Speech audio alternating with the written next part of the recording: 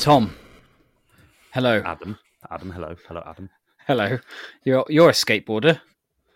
That's a striking claim you're making. You use a skateboard or several skateboards. I've got a bit of a fetish for skateboards. I like the dicks. You like the wood? I like the dicks. Hey, get off my dick! Are you riding my dick again? Hey, get off my dick! You're not allowed on my dick. All the kids like to play on my dick when I'm at the skate park. To clarify, Tom is saying deck. In a New Zealand style. Buddy will correct me probably, but Adam, just opening a beer. Hold on. The crack never gets old. What have you got? Oh, God! So what happened? My mate, Polski Sklep, was here, and he brings... No, it's not, I don't know his fucking name, some Polish name. And he brings beers all the time and leaves loads of beers in my fridge, but none of them are under like 7%. Okay, so you've gone instead with possibly one of the worst beers that's ever been created. Yes, but I figured that this is the kind of beer you would drink at a skate park. Okay, yeah, it probably is. Yeah, you've gone for a Carlin, and I have less respect for you now than I did 5 minutes ago. But that doesn't say much. So yeah, this week, Tom, I'm fucking stoked to talk about this game, particularly with the fact that we've very recently been playing it in a remastered version. Tony Hawk's Pro Skater, man. Tony Hawk's Pro Skater, one of the greats. I mean, Tony Hawk's Pro Skater 2 was my jam, but this is where it started. Yeah, this is where, I mean, I definitely had this game first. I'm pretty sure I had this then, Tony Hawk's 2. I think that's the way I got it. I think I lost my Tony Hawk virginity to the second entry. Did you? Okay. Well, as you say, this is where it all started, and this is where one of the, if not the, no, let's go with it, the best extreme sports games ever made. For real. Like, I mean, these defined my growing up. So being a skater, playing Tony Hawk, and holding on to music that was important to me, and like the clothes style, which was all wrapped up into Tony Hawk, which we'll talk about, defined who I was when I was like 15. Well, that's how I, lived life. Yeah, it's the skater culture. Yeah, absolutely. You had all the baggy jeans and all that sort of stuff that, as you say, we'll get onto. I want to direct people, Ad, very quickly to a special After Hours episode we did recently. Yeah, man.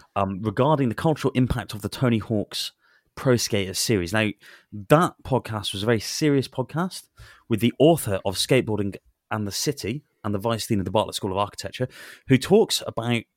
He wrote a book, an incredible book, about skateboarding and architecture, and a history of skateboarding, all wrapped up into that.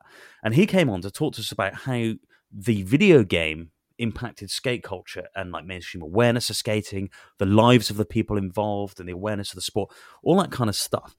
So for the whole history of skating, go and listen to that as well as a supplement to this. And it doesn't have any naughty words in it or anything, so it'd be quite a contrast to this episode, I imagine. Naughty words. Fuck tits. Arse. Feck off. Don't know why I went Irish. Sorry, Ken. So, Ken, if you are listening to this first time, if we mention Ken, he is our very straight-laced Irish colleague who hosts our After Hours show and also co-hosts the Happy Hour Gaming podcast. So he does drop an F-bomb occasionally. He's like, Jesus Christ, fucking hell, man. Yeah, so Lord of Feckin' Ballocks. So, he is our Irish companion. And shout out to Ken. He's a top guy. Tom, in our youth, we did a fair bit of skateboarding. So let's talk about this. We're rekindling our youthful skateboardingness at the minute. You've been once, but I've been once because of lockdown, which is killing me because you actually came and did a session at I'd say my local skate park, the best one near me, and I couldn't join you because it was outside of my county. I was fucking Yeah, I gutted. was on a little day trip with work, and I stopped in for a lunch break shred outside the school at Aberdare. Which is not something you want to go, day to day. But apparently the skate park's very good, and I've never been there, so I was gutted. But yeah, we've rekindled it, and I was surprisingly, I felt okay at it after 15, 20 years. So yeah, it's just like riding a bike, man. It is. It's good fun, and I'm expecting to obtain some serious injuries in the near future. So this game, Ad, yeah, releases in 1999, developed by Neversoft, published by Activision on the PlayStation N64, Game Boy Color, Dreamcast, and the Nokia N-Gage. Is there something more 90s than the Nokia N-Gage?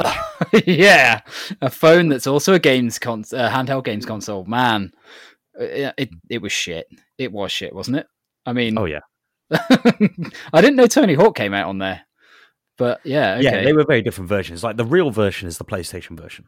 Fucking right. Well, that's where I played it. You can consider the N64 and Dreamcast versions to be. I mean, the Game Boy Color version is palatable to a degree. Okay, but I think that skating for me was before this came out was like the Misfits kind of thing, and this game made it fucking cool. Yeah. Whereas it wasn't cool before this game, really, to anyone who wasn't already a skater. Well, exactly. I think there certainly wasn't much of a scene, for us in the UK at the time. There wasn't any sort of scene where we were from. It absolutely exploded, and a third of the kids in our sixth form were skaters. Yeah, on the back of this game coming out, or at least kind of had some essence of that skate culture, that anti-society kind of thing. It was so wrapped up in all of that. Well, it was just part of it. Yeah, it embodied where we were as teens, Tom. Where we weren't generally part of the crowd that would be considered the cool kids. Not like today. Well, no, quite. If you're a skater kid today, you probably are one of the cool kids. I don't know. No, I mean like us today being the cool kids. Oh yeah, well, fucking right we are. Yeah, too right. Look at us now doing a retro gaming podcast, drinking Carling. For some context, Ad, let's just talk about this, right?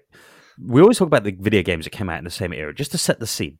So this came out the same year as Soul Calibur, Resident Evil 3, Silent Hill, Crash Team Racing, Grand Theft Auto 2, Medal of Honor, Gran Turismo 2, Super Smash Bros., and Alien vs. Predator. Jesus Christ. That's some list.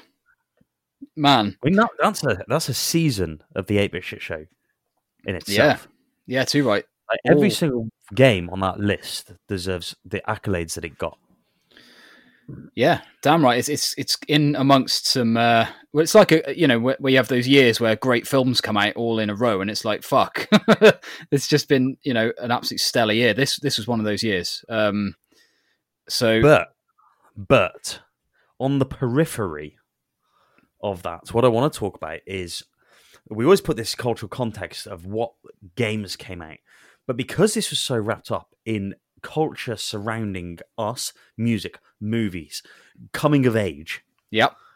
For us. And I think this is one of those things that we have that unique experience that other people of our age will have. Yeah. And hopefully people today have the games and the media and the things that they like, that they identify with that age. Hopefully it's not just fucking Funko Pops. I think it's harder these days, but we won't go into that.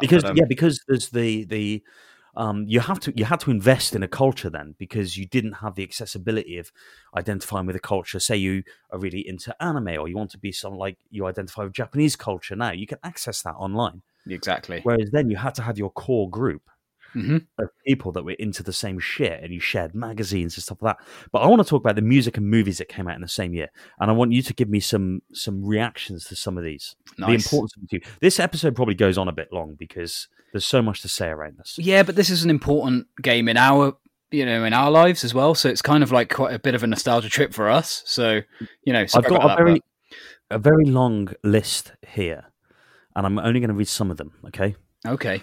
The Slim Shady LP. Oh God, do you know my memories of that, Tom? You introduced me to Eminem, and I remember who introduced me? Rodri Evans. Fucking hell! What?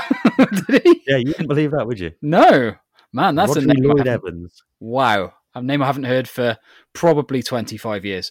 I made it on a school trip to Shrewsbury, and the same day we were there, I went into Virgin Megastore and bought it. Holy shit! Well, I remember distinctly you playing this to me in your house in Llansan Fried. Francis Friday Mechane. That's the one. And I was instantly hooked to it because it had naughty words in it, and it was rapping about stuff that I shouldn't have been listening to, and I found it ultimately cool. And that's one of the Steve Berman skits say on that thing is everyone else is rapping about big screen TVs, blunts, 40s, and bitches, and he's rapping about homosexuals and Vicodin. Exactly. It's like this shit isn't going to sell. Well, he was wrong. Yeah, and it did. And that was like disenfranchised youth all over the place. The other thing that came out was CKY's Volume 1. Again, huge. Now, CKY, it's like the rise of Bam Margera, the precursor to Jackass. Yeah, man. Absolutely. CKY was... We were very... At that time, we were making... because of CKY and Jackass to some extent as well, we were making our own like stupid videos, jumping in bushes and all sorts of shit like that. So... But they were mixing skating up with music videos. CKY3 famously had the hymn video for Right Here on My Arms.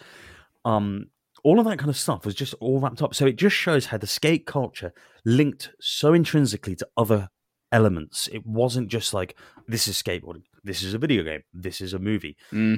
This is what, when we get on to why this is all important now, but Dysfunction by Stained. Yeah, man. Again, angsty, so angsty, that album. And that really was like, again, like I'd listen to that when I felt like shit because it embodied my mood at that time. And like, you know, it's synonymous with that period of my life. Yeah. Okay, check this. Hybrid Theory. Oh, God, that was the same year. Fuck. Okay, one of my top albums of all time, Hybrid Theory. Again, it reminds me of me and you hanging out in the penthouse, which was the room above my mum's garage, drinking Red Square and Smirnoff Ice. Yeah, and smoking like fags with like one strain of back in because that's all we had. And smoking weed off a pin. Exactly. And just shit like that, and like just being Larry and kids and doing what kids are supposed to do. Yeah, exactly. And POD came out. AFI, Black Sails in the Sunset. Enema of the State. Holy shit, that was that year. Fuck. Like, seminal. How important was that album to you? Oh, huge. That's probably what really, one of the albums that got me into that type of music, into that alternative scene. Because as you say, the whole scene is wrapped up in its musical, the musical culture that goes with it. So like, without that music, I wouldn't have probably got into that. Okay, check these. Californication. Same year. Shit, man. Significant Other by Limp Bizkit. Oh, Biscuit! No way! Oh, yeah. Slipknot's self-titled album that year. Fuck. Yeah, again, another band you got me into. Yeah, my favourite band of all time. Unfortunately, the new Corey Taylor album is lacking. The Burning Red by Machine Head. Okay, not really. You're off the skater path a little bit now, but then you got The Fragile by Nine Inch Nails, Antipop by Primus, The Battle of Los Angeles by Rage Against the Machine was that year. Holy shit! There's Nothing Left to Lose by the Foo Fighters. It's just insane. The Decline by NoFX, The Gift of the Game by Crazy Town, 2001 by Dr. Dre, Issues by Korn. Man, all of that is stuff that I still listen to today. And It Just Gets Worse by Anal Cunt. Oh, of course, Anal Cunt. How could I forget them? Oh, God. That flows on nicely from our Sonic episode, which you should listen to the end of. Do you want to hear some Anal Cunt? I know of them. I don't think I've listened to them. I'm going to load you some up. But, man, those are... And also that blend of hip-hop crossing over into rock culture. Yeah, definitely. I mean, the fact I was listening to Dr. Dre as much as I was listening to Korn, and Eminem helped so much with that, and obviously Linkin Park, but... Yeah, that was a real crossover, wasn't it, Linkin Park? But yeah. Let me find some Anal Cunt. Jesus Christ. That's exactly how I expected Anal Cunt to sound, if I'm honest. It does sound like something that's coming out of your ass. But I mean, if you just pick the big bangers that Eminem, Linkin Park, Chili Peppers, Limp Bizkit, Slipknot, Nine Inch Nails, NoFX, Foo Fighters, Rage Against the Machine, Korn, Dr. Dre. Yeah. Like, what a year. Then let's talk about movies. American Pie came out that year. Man, again, I never tire of that film because it just reminds me of that era where everything was amazing. Fight Club came out. Holy shit. The Matrix, The Sixth Sense, South Park, and Episode 1, The Phantom Menace. God, how many times did we sit Was and watch? 1999 possibly the best year in history? I think now you've given me this list, it undoubtedly was. But I can't imagine there would be like a year. Like 2001 was a banger because you had things like Iowa by Slipknot and stuff like that. Yeah. But if you add all of them, the components of that together, plus the games, plus the fact that Tony Hawk came out, Gran Turismo 2, man, look at fucking Silent Hill. Like, so I was like 14 at this time, and this is like a wet dream, you know? All of this stuff out in the same year. Like, I can't think of a recent year where there's been anything anywhere near this.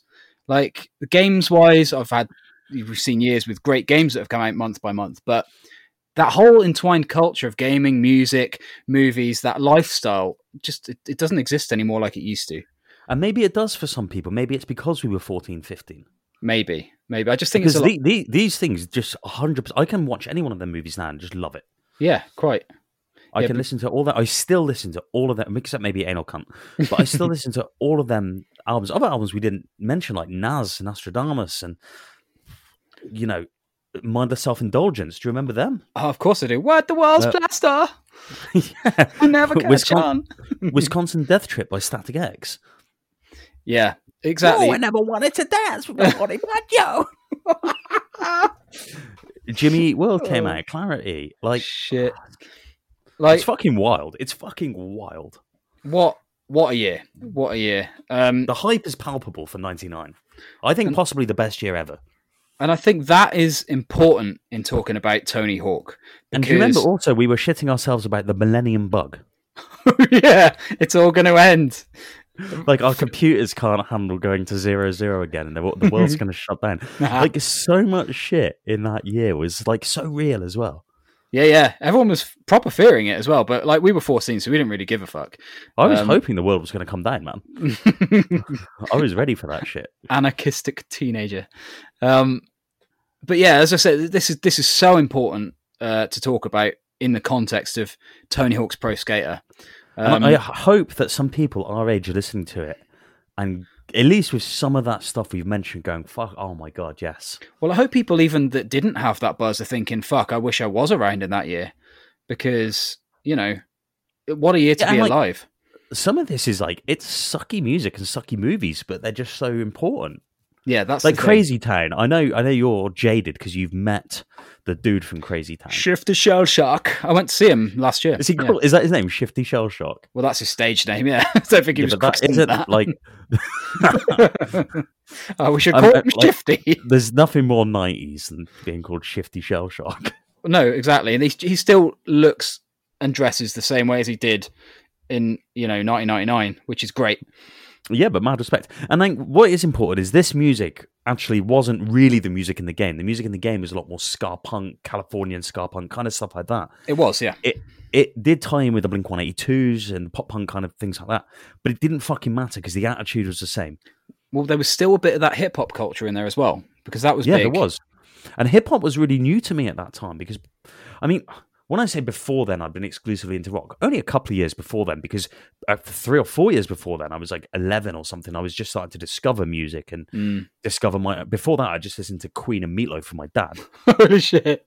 Well, like, you do, don't you? You just listen, you pick your parents' tapes that you like the most. And for me, it was Queen, it was Meatloaf, there was a bit of Motorhead, so I guess I was onto that trajectory already. To be fair, I laugh, but that's actually pretty good, you know. Yeah, whereas then this was like, right, now I'm going to get my own identity in music, so I just bought what was popular. So I think one of the first albums I got was Jamiroquai, Traveling Without Moving. Not because I was like particularly into it, I was just like, oh, the radio's telling me to like this. And then very quickly start to discover yourself around the age of 13, 14. Yeah, definitely. And really kind of, I've been fortunate enough that the shit that I chose then is still what I love today. Well, I was very much like the first album I bought was Oasis. What's the Story, Morning Glory, alongside Michael Jackson's History, and then I met you, and you played me things like Slipknot. You played me Blink, Eminem, and I was like, shit, I've been listening to the wrong stuff because this is what really connects with me. So Colin Hancock introduced me to Slipknot. I remember vividly him wearing a Slipknot hoodie at work, and me just being like mesmerized by the look of this band. Yeah. Well, there's This, nothing else like it. This do not give it's just designed to upset parents. Yeah, Like it was back in '99. That photo that they all took in the red jumpsuits in actually one of the guys' garages yeah. To make it on look the first album cover. as intimidating and anti, establishment as possible. It was like, yeah, parental advisory, explicit content on every CD I ever bought. Man, that was like a new thing as well, wasn't it then? Yeah. Because I remember you used to be able to buy decks with that written on the bottom. And skateboarding is not a crime. Remember that phrase? I do. Yeah. Again, very much as a result of what Tony Hawk's brought to the mainstream. Let's talk about skateboarding that happened. So I want to go back a little bit and talk about skateboarding that happened before Tony Hawk's Pro Skater came to fruition. Like, let's talk about the history a little bit. Now, you've touched on this in the recent episode that you've done for After Hours. Well, we more than touched on it. We went balls deep, I would say. Okay, so yeah, touched on it's the wrong term, but let's we weren't eating around the tush. You're going straight in, face first. But as a something like the skateboarding started 50s, but late 70s skating was very, very popular in California. Come early 80s, lost all its commercial support. Skate parks were all demolished. That generated the advent of the backyard pool riding and gave skateboarding its kind of birth in the underground raw kind of culture. But people are still skating ramps. Yeah, They're emulating what they find in skate parks. They're building half pipes. It's the first time we've seen half pipes, really. Then we get Thrasher magazine, which is still around today. Thrasher magazine really embodied as Ian told us on the show, that like they wouldn't feature someone on the cover with any pads or helmets. Right. So they wanted to have that raw. This is new. And I mean, do you remember watching King of the Road and stuff like that? Yeah, man. Like Thrasher is now and has always been. Yes, it's exclusive in the way that it's like gnarly only, but it's also very inclusive because they're not going to give anyone shit about race or gender or anything like that. It's just like, do you fucking skate? Are you a hardcore skater? That's all that matters. Yeah, well, that's what the culture, it is inclusive. It lets anyone get in on it, no matter what walk of life you're from. But you have to be committed to the cause, and that can lead it to be a bit exclusive. There was no space for casual skaters at the time. Mm-hmm. It was quite cliquey. Yeah, and it still is to an extent, but I think it's a lot better these days. But I think that like the changing scenes that you talked about in the episode, from what skateboarding was and how it evolved, it's such an interesting story. But like that's why we're not covering the history of this so much now, because that episode we've done a full hour and 20 minutes. Yeah, so go and check that out. Skate culture. But what is important is the conversion to street skating in the 90s, and prior to that, the popularization of skateboard videos. Yeah, man. Yeah. So let's just, before we get to the 90s, let's talk about Stacey Peralta. Of George Powell and Stacey Peralta have a company, Powell Peralta. Mm-hmm. And they have a team called the Bones Brigade, which is Tony Hawk, Rodney Mullen, Steve Caballero, Lance Mountain, all different kind of people like that. Like the most famous skate team. And what they decided to start doing, Peralta has a history in film production and being a cameraman. So he decides he's going to write and direct skate movies. And they have the Bones Brigade video show. And then they go on to things like The Search for Animal Chin and weird stuff like that. This gave birth to video edits and parts being like actually a way skaters make money, and a really, really important part of skateboarding, as still is today, especially with Instagram culture and social media. Having the part is like the thing. And you go out over several months and film like the absolute best shit you can do, find these street spots. And this was, the popularization of street skating in the 90s now. The part on street videos became so important. And as Ian pointed out on our show, these parts were normally 2 or 3 minutes long. And what else is 2 or 3 minutes long? A song. Music. Yeah. Exactly why it's kind of so entwined. And what it did is it gave the skaters, they skate, which is a creative and expressive sport. Yeah. They find the skate spots, so it's in their city or the places that they know that other people don't know. So it brings something personal about themselves. They also choose the music they want. They dress in the way they want. And then normally these companies, World Industries, Toy Machine people, that were sending skaters out, they would send a group of skaters out with a camera and film your own part. So it's filmed by the other skaters Yeah. in real time as it's happening, unpolished. You get all the slams. Remember crash part sections in skate videos?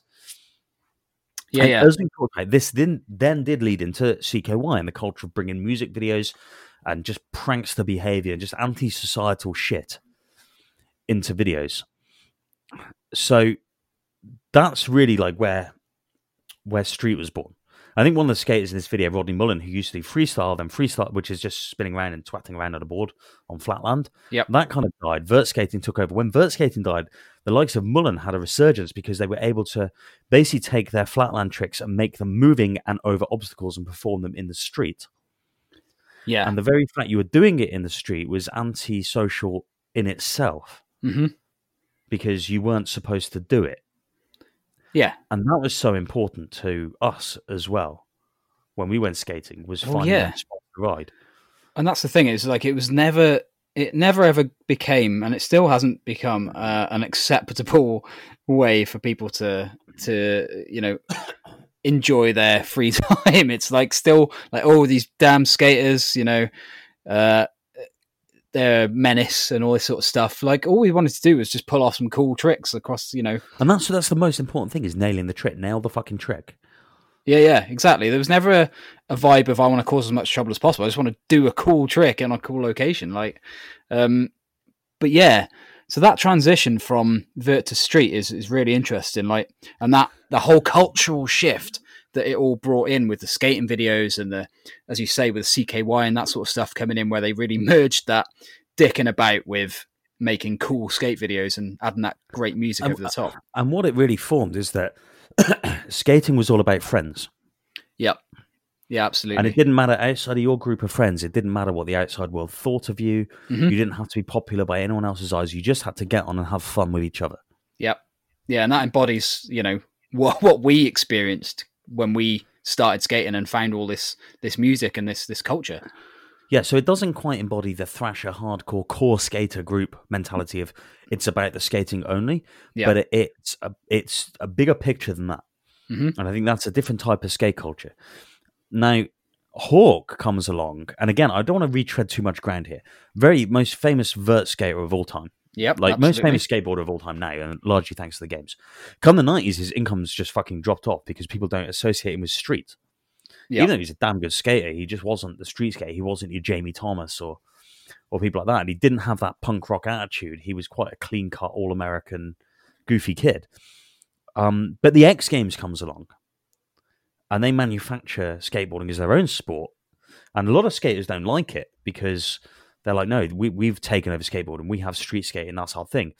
But your likes of Tony Hawk and Bob Burnquist excel in the X Games because it's a controlled environment. It's a return to vert skating. Yep. So Hawk's suddenly famous and successful again. And he's a bit of a gamer and stuff like that. So that kind of helps. He gets approached by a PC developer who wants to make a skating game. And they asked him to go and pitch a game to the publishers once he had worked with them to make it. And they all shut the idea down. They're like, no, fuck this, we're not doing it. And the project falls through. But now Hawk's game is floating around Hawk's name is floating around game companies. And he's also got video games in his mind. He gets a call from Nintendo, but then rejected the game because he just wants to create something that's fun to play, because he says skateboarding should be about fun. I don't want something that's as hard to do as actual skateboarding. Yeah. And then Activision latched onto the idea of making a skating game. They employed Neversoft, who built a demo. And then they looked at who can we attach to the game based on the fact that sports games have a name attached to them. And the quote was just, looking at magazines, it seemed like Tony Hawk was the guy. Well, they were right. They were right to pick Tony Hawk because, he probably was, even then, the biggest name that people would have associated with skateboarding as a sport, or whatever you want to call it, as an extreme sport. So yeah, they were absolutely right to latch onto him. Sorry, I spoke a lot then about the history of skate. I'll hand over to you for the development and history stuff for the game. No, that's cool, man. It's because we didn't talk in our episode of Ian Borden about the game really at all. Okay, well, I mean, so Activision, as you say, signed Tony Hawk over onto the project to make a skateboarding game. By the way, do you want an interesting thing I'm thinking of? Go on. I'm actually thinking of getting the tattoo of the Neversoft logo. Oh, it's such a cool logo. The eyeball with the the arrow through it. Yeah. It's fucking great. Just as a throwback to these games. I've wanted a gaming tattoo for a long time, and this logo, like, it meant so much to me back in the day. Well, it's so iconic as well. Like, people don't know what it is. So yeah, man, fucking do it. That's awesome. That'd be so good. So Mitch Lasky, Senior Vice President of Activision, stated in an interview with GameSpot that the character was meant to reflect Tony's signature style, an intense mix of acrobatics and hardcore technical skating. And that's just bollocks. That doesn't mean anything, does it? It's just, I don't know, it's management speak effectively. It doesn't mean anything at all. So Neversoft as a studio we'll talk about another time, but their first game was Skeleton Warriors. I never played that, Tom. Have you played it? No, I've not played that at all. I've never even actually heard of it.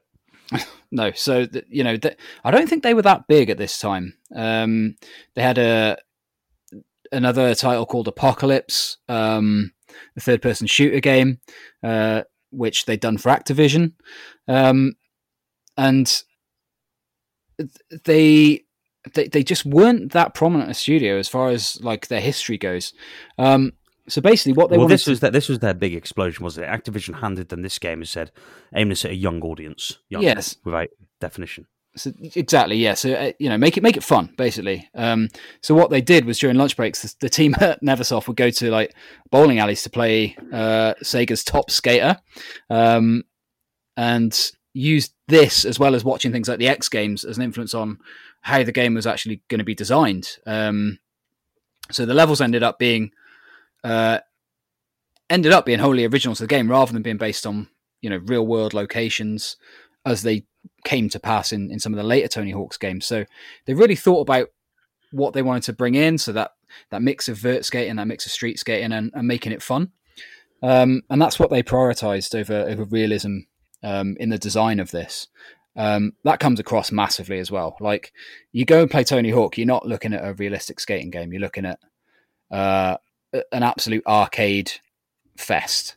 It's pure fun to play and completely unrealistic, but it's absolutely amazing. Skateboard Tony Hawk's is the embodiment of how you remember skating to be amongst your mates. It's not how you actually rode a skateboard. Exactly.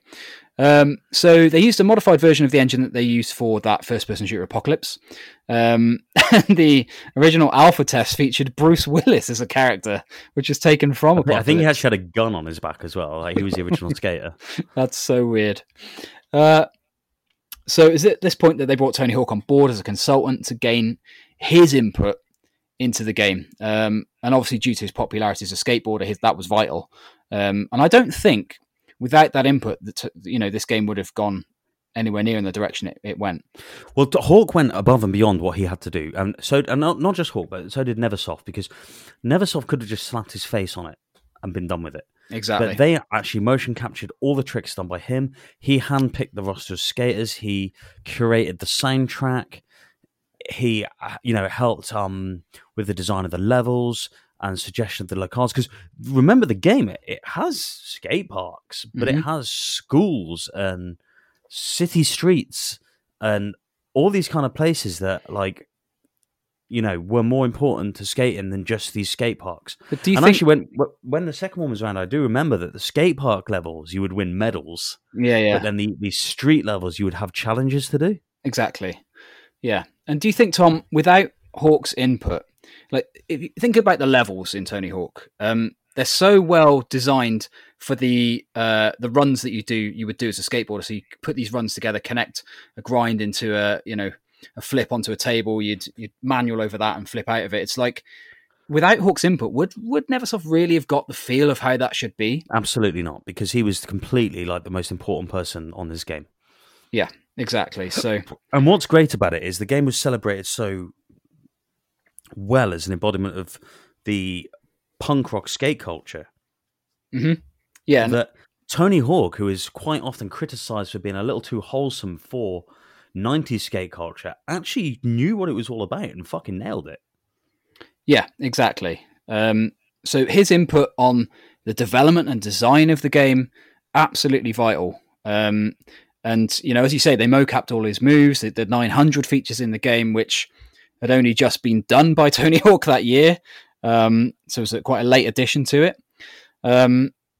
Now, another cool thing is the inclusion of a series of videotapes to collect throughout the levels. Yeah, so the other thing I was going to say is the game's clearly inspired by the skate park part videos. That's why your runs are 2 minutes long. You're doing a video part. Every time you do a session on this game, you're constructing a video part.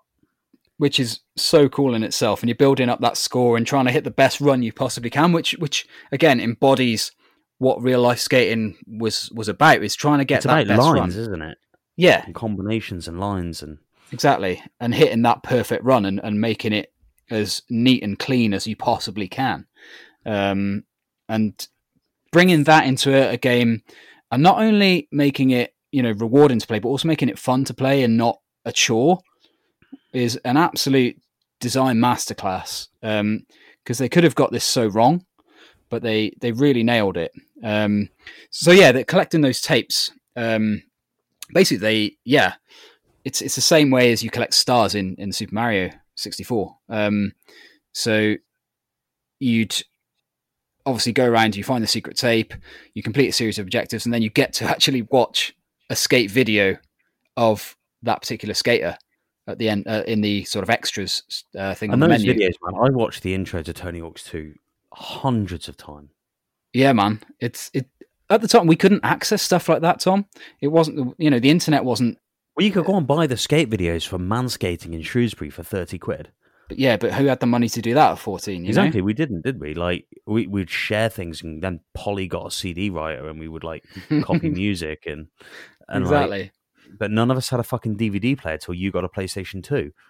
Yeah, exactly, man. So we'd like these little videos that you get through the game were like gold dust. It was like, fuck, we can actually watch some cool skating as part of this game. It was amazing. Absolutely amazing. Tom, round us off. Anything else you want to say about the development on Tony Hawk? No, I just think it's just impossible to overstate the influence that Hawk had on us and the way that he was undersold within the skate community at the time as someone who really got the 90s skate attitude. Because he was a bit quiet, a bit of a quiet dude and not like too leery compared to some of the others. You got like your Mike Vallely's who's like beats the shit out of people in the street. And do you remember that video of him on, I think it's on CKY, where he just goes fucking apeshit on a group of random some guys. So it's got like, that's the thing. It says like, I think CKY3 again, and it's like, oh, Mike Vallely versus so-and-so, and it's like they called him a skater fag. That's it, yeah, and, yeah. He rips his shirt off and just decks 4 of them. It's and mental. Like literally just decks 4 of them. Yeah, and, yeah. Tony Hawk would never do that. He's of course he couldn't do that. He's a gangly streak of piss, isn't he? He's got like limbs. We'll pass that on to Tony. But he is though, isn't he? He's all like, he looks like one of them, the dudes at like the car washes. We'll pass the savings on to you. Oh man. Yeah. So, I mean, as you say, Tony Hawk in this game, absolutely vital to the development. Let's talk about then the characters, the setting, the music that they did incorporate into this game to make it what it is. Tom, tell us a little bit about that. Well, if you look at this, the skaters, Tony Hawk, obviously, Bob Burnquist, obviously, big X Games favourites. Kareem Campbell, black skater in the game, like hugely important. And to listen to, I listened to other gaming podcasts recently, and there's a guy, Blessing Jr., who he's a black dude, and he's like, when I played, this was so important to me because I had a black guy I could play as in the game. And like, games didn't fucking do this. Yeah. Representation, And like decent representation. Absolutely. Kareem's a great fucking skater. Great street skater. But not like just some bullshit fucking like... it was just good for the time. Rune Glifberg, Bucky Lasik, Chad Musker, like a bunch of dudes. Andrew Reynolds, Jeff Riley, and Alyssa Steamer, so a girl. Yep.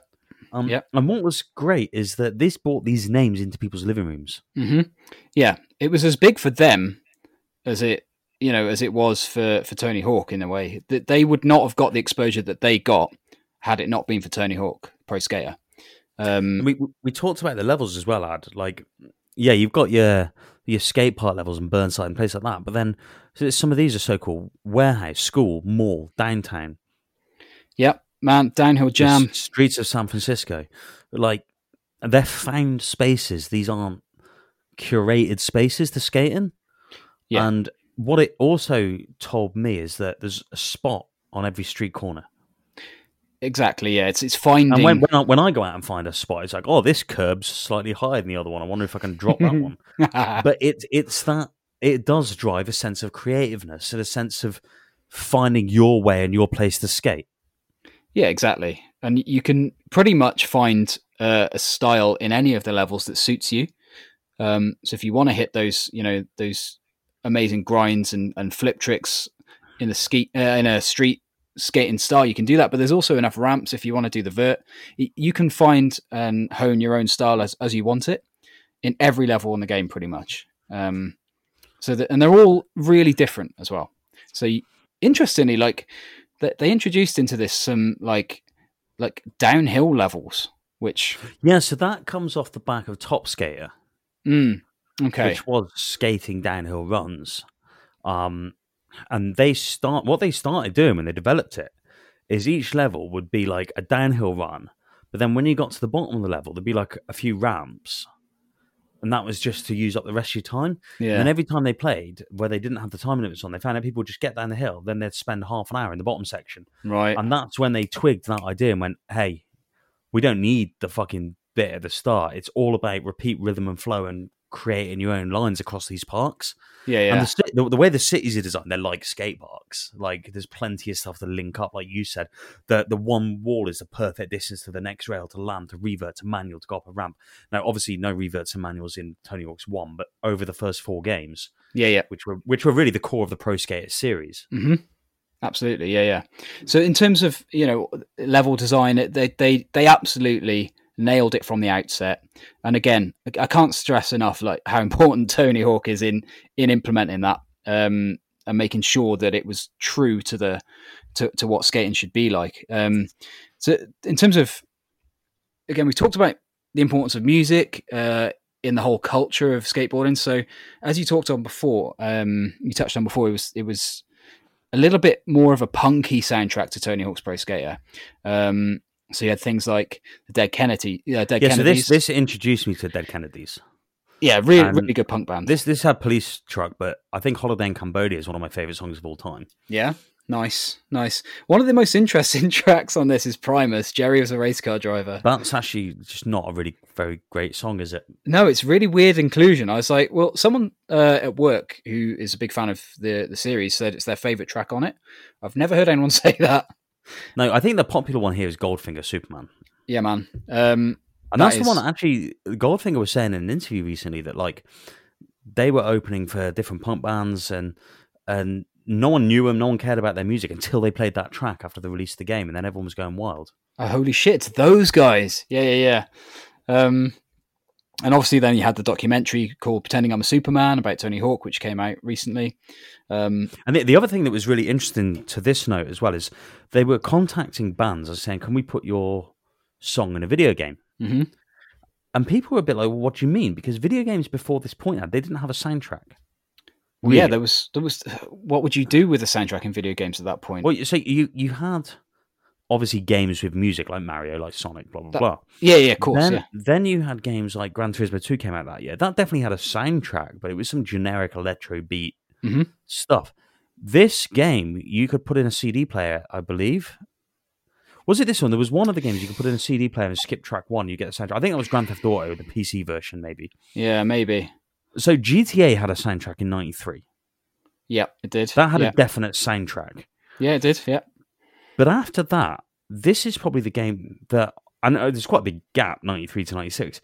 But this is the game that I really remember having a soundtrack to. Mm-hmm. Yeah, well, there aren't many other titles that would have encompassed a soundtrack. It's not like there was a mass of games which would have had a need for 10 great tunes. It was definitely GTA. I think if you put the GTA disc in a CD player, track 1 is like the game. Okay. And then if you skip track 1, you can just play the soundtrack. Nice. Because I definitely used to do that on my CD-ROM. Well, yeah. I mean, it's certainly Tony Hawk's Pro Skater really made it clear that music had songs and individual songs had a place in gaming. It made it clear that music had songs. Music and songs. I was trying to say like individual songs. It made it clear that music had songs. Oh, fuck off! That's going to be a fucking soundbite on the end of series show, isn't it? Oh, fuck off. So what I was trying to say was like, individual songs and picking those out for a gaming soundtrack. It wasn't a thing that was done. Tony Hawk's Pro Skater really did sort of bring that to the forefront. So in terms of like the gameplay in this, there's a lot of different stuff, and let's talk about the multiplayer actually, because man, I spent hours and hours on multiplayer on this, playing things like Trick Attack Horse. Horse is fucking amazing. Horse is the best multiplayer mode in like one of the greatest games of all time. So basically, you create a word, you have a maximum amount of letters. That I can't remember how many they are, but I know you could write herpy derpy, and you could also write cum cunt yeah. Nice. Which as a 14-year-old was amazing. Two popular go-tos. Yeah, and you would like one player would start, and you'd be on a certain point in a level, and it'd be up to you to skate a line and get the highest score you could. If you bailed, the next person got to skate the line, and then once someone landed it and got the high score, you had to beat that score. Or you got brilliant. A letter. The loser got a letter, and it was the first one to get the letters, whatever it was, horse, herpy derpy. Yeah. Lost. It was this kind of really cool asynchronous multiplayer where you were against each other, but you weren't directly like playing against each other. Mm-hmm. Exactly. And I kind of just like skating. Well, I don't know why they've. So Tony Hawk's remake that they've recently brought out. I don't know why they've not made this an online mode. Because the online mode is shit. Yeah, apparently it's coming. Apparently there's big improvements coming in new skate parks and Ace. Okay. So let's talk about then, Tom. Tony Hawk's Pro Skater reception. So how well was it received by critics when it came out back in '99? Really fucking well. I think one of the things before it came out, which was interesting, there was a demo disc released that summer that had big games like Final Fantasy and Silent Hill on it. And then this new IP, this new unknown entity, which was Tony Hawk's Pro Skater.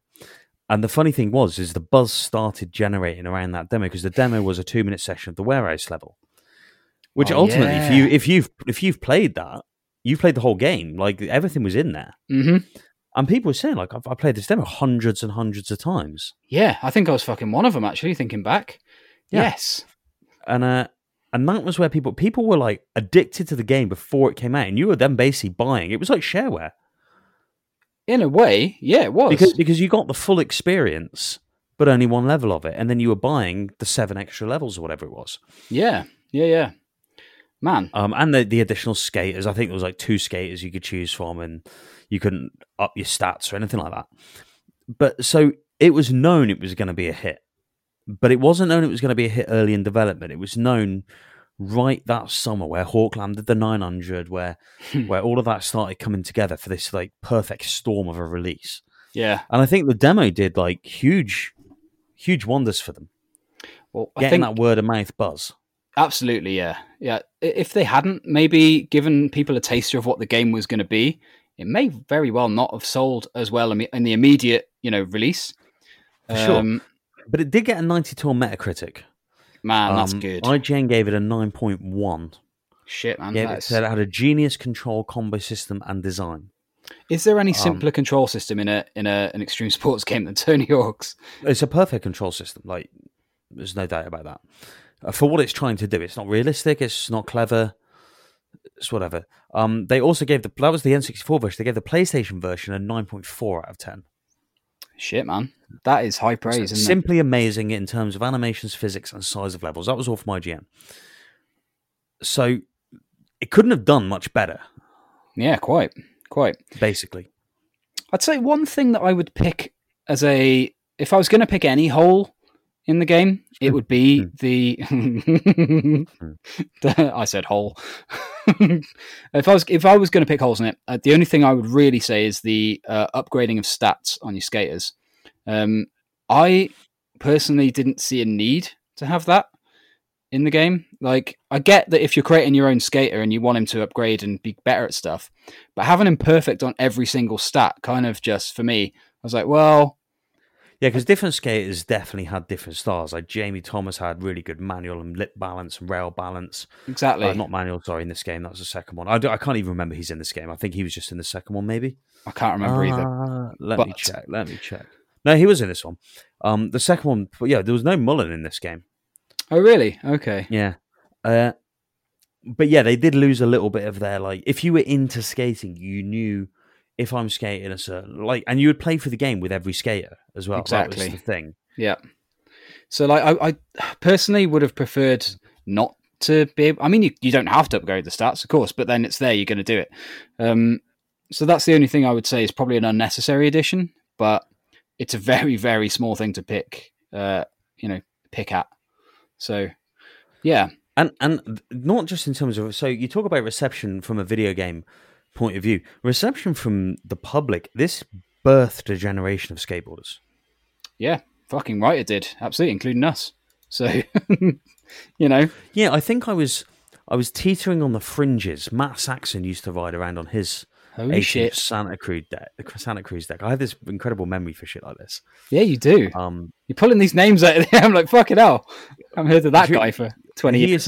He used to have a Santa Cruz deck, I remember, which I thought was like some kind of god board because I couldn't afford anything like that. I had some with like some generic graffiti dude on the back. I had one with like a Hannibal Lecter type character on it. It was just really generic and shit. I upgraded to one with like a fish skeleton. I remember that board. Yeah. I wish I had that shit. Yeah, same. But yeah, like he kind of got me. There was him who got me into that, and then Powie who got me into downhill mountain biking with his ATX1. Fucking Powie. Oh, man. With his giant ATX1 downhill mountain bike. He had an ATX1? Yeah. Oh, that was like... No, I think he had an ATX2. Even so, like... Those bikes back in the day were like unattainable for us. Yeah, so with like the cherry red RockShox boxes on them.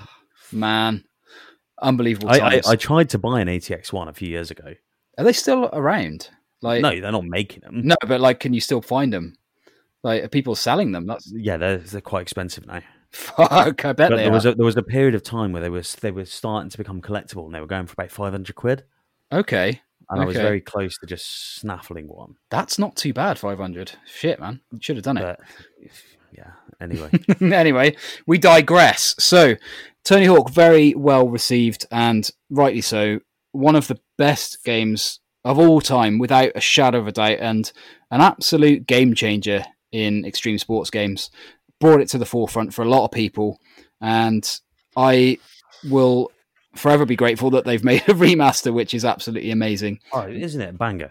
Yeah. It's so good. What they've done is that they've not departed too much from what the originals were. They've allowed you to have that extra repertoire in terms of the manuals and the reverts and all that sort of stuff, which came in the later games. But that's fine for me, and you can turn it off if you want. But the essential crux of the games is still there, and it's absolutely perfectly done. So. Tony Hawk, man, what a game! What a fucking series of games that stayed good for a good few years as well. Like some of the later entries were also absolutely banging. So, yeah, man, amazing to revisit it, and an absolute banger to look at for that 8-bit shit show. So, Tom, thank you very much for joining me this week. Thank you. I didn't make any jokes about Mario having come up his arse this week either. No, you have now. I think it was Nintendo anyway, not Mario, but just whatever. Nintendo, the big N. The being. Right, guys, we will catch you again for another episode of That 8-Bit Shit Show. See you later. Au revoir.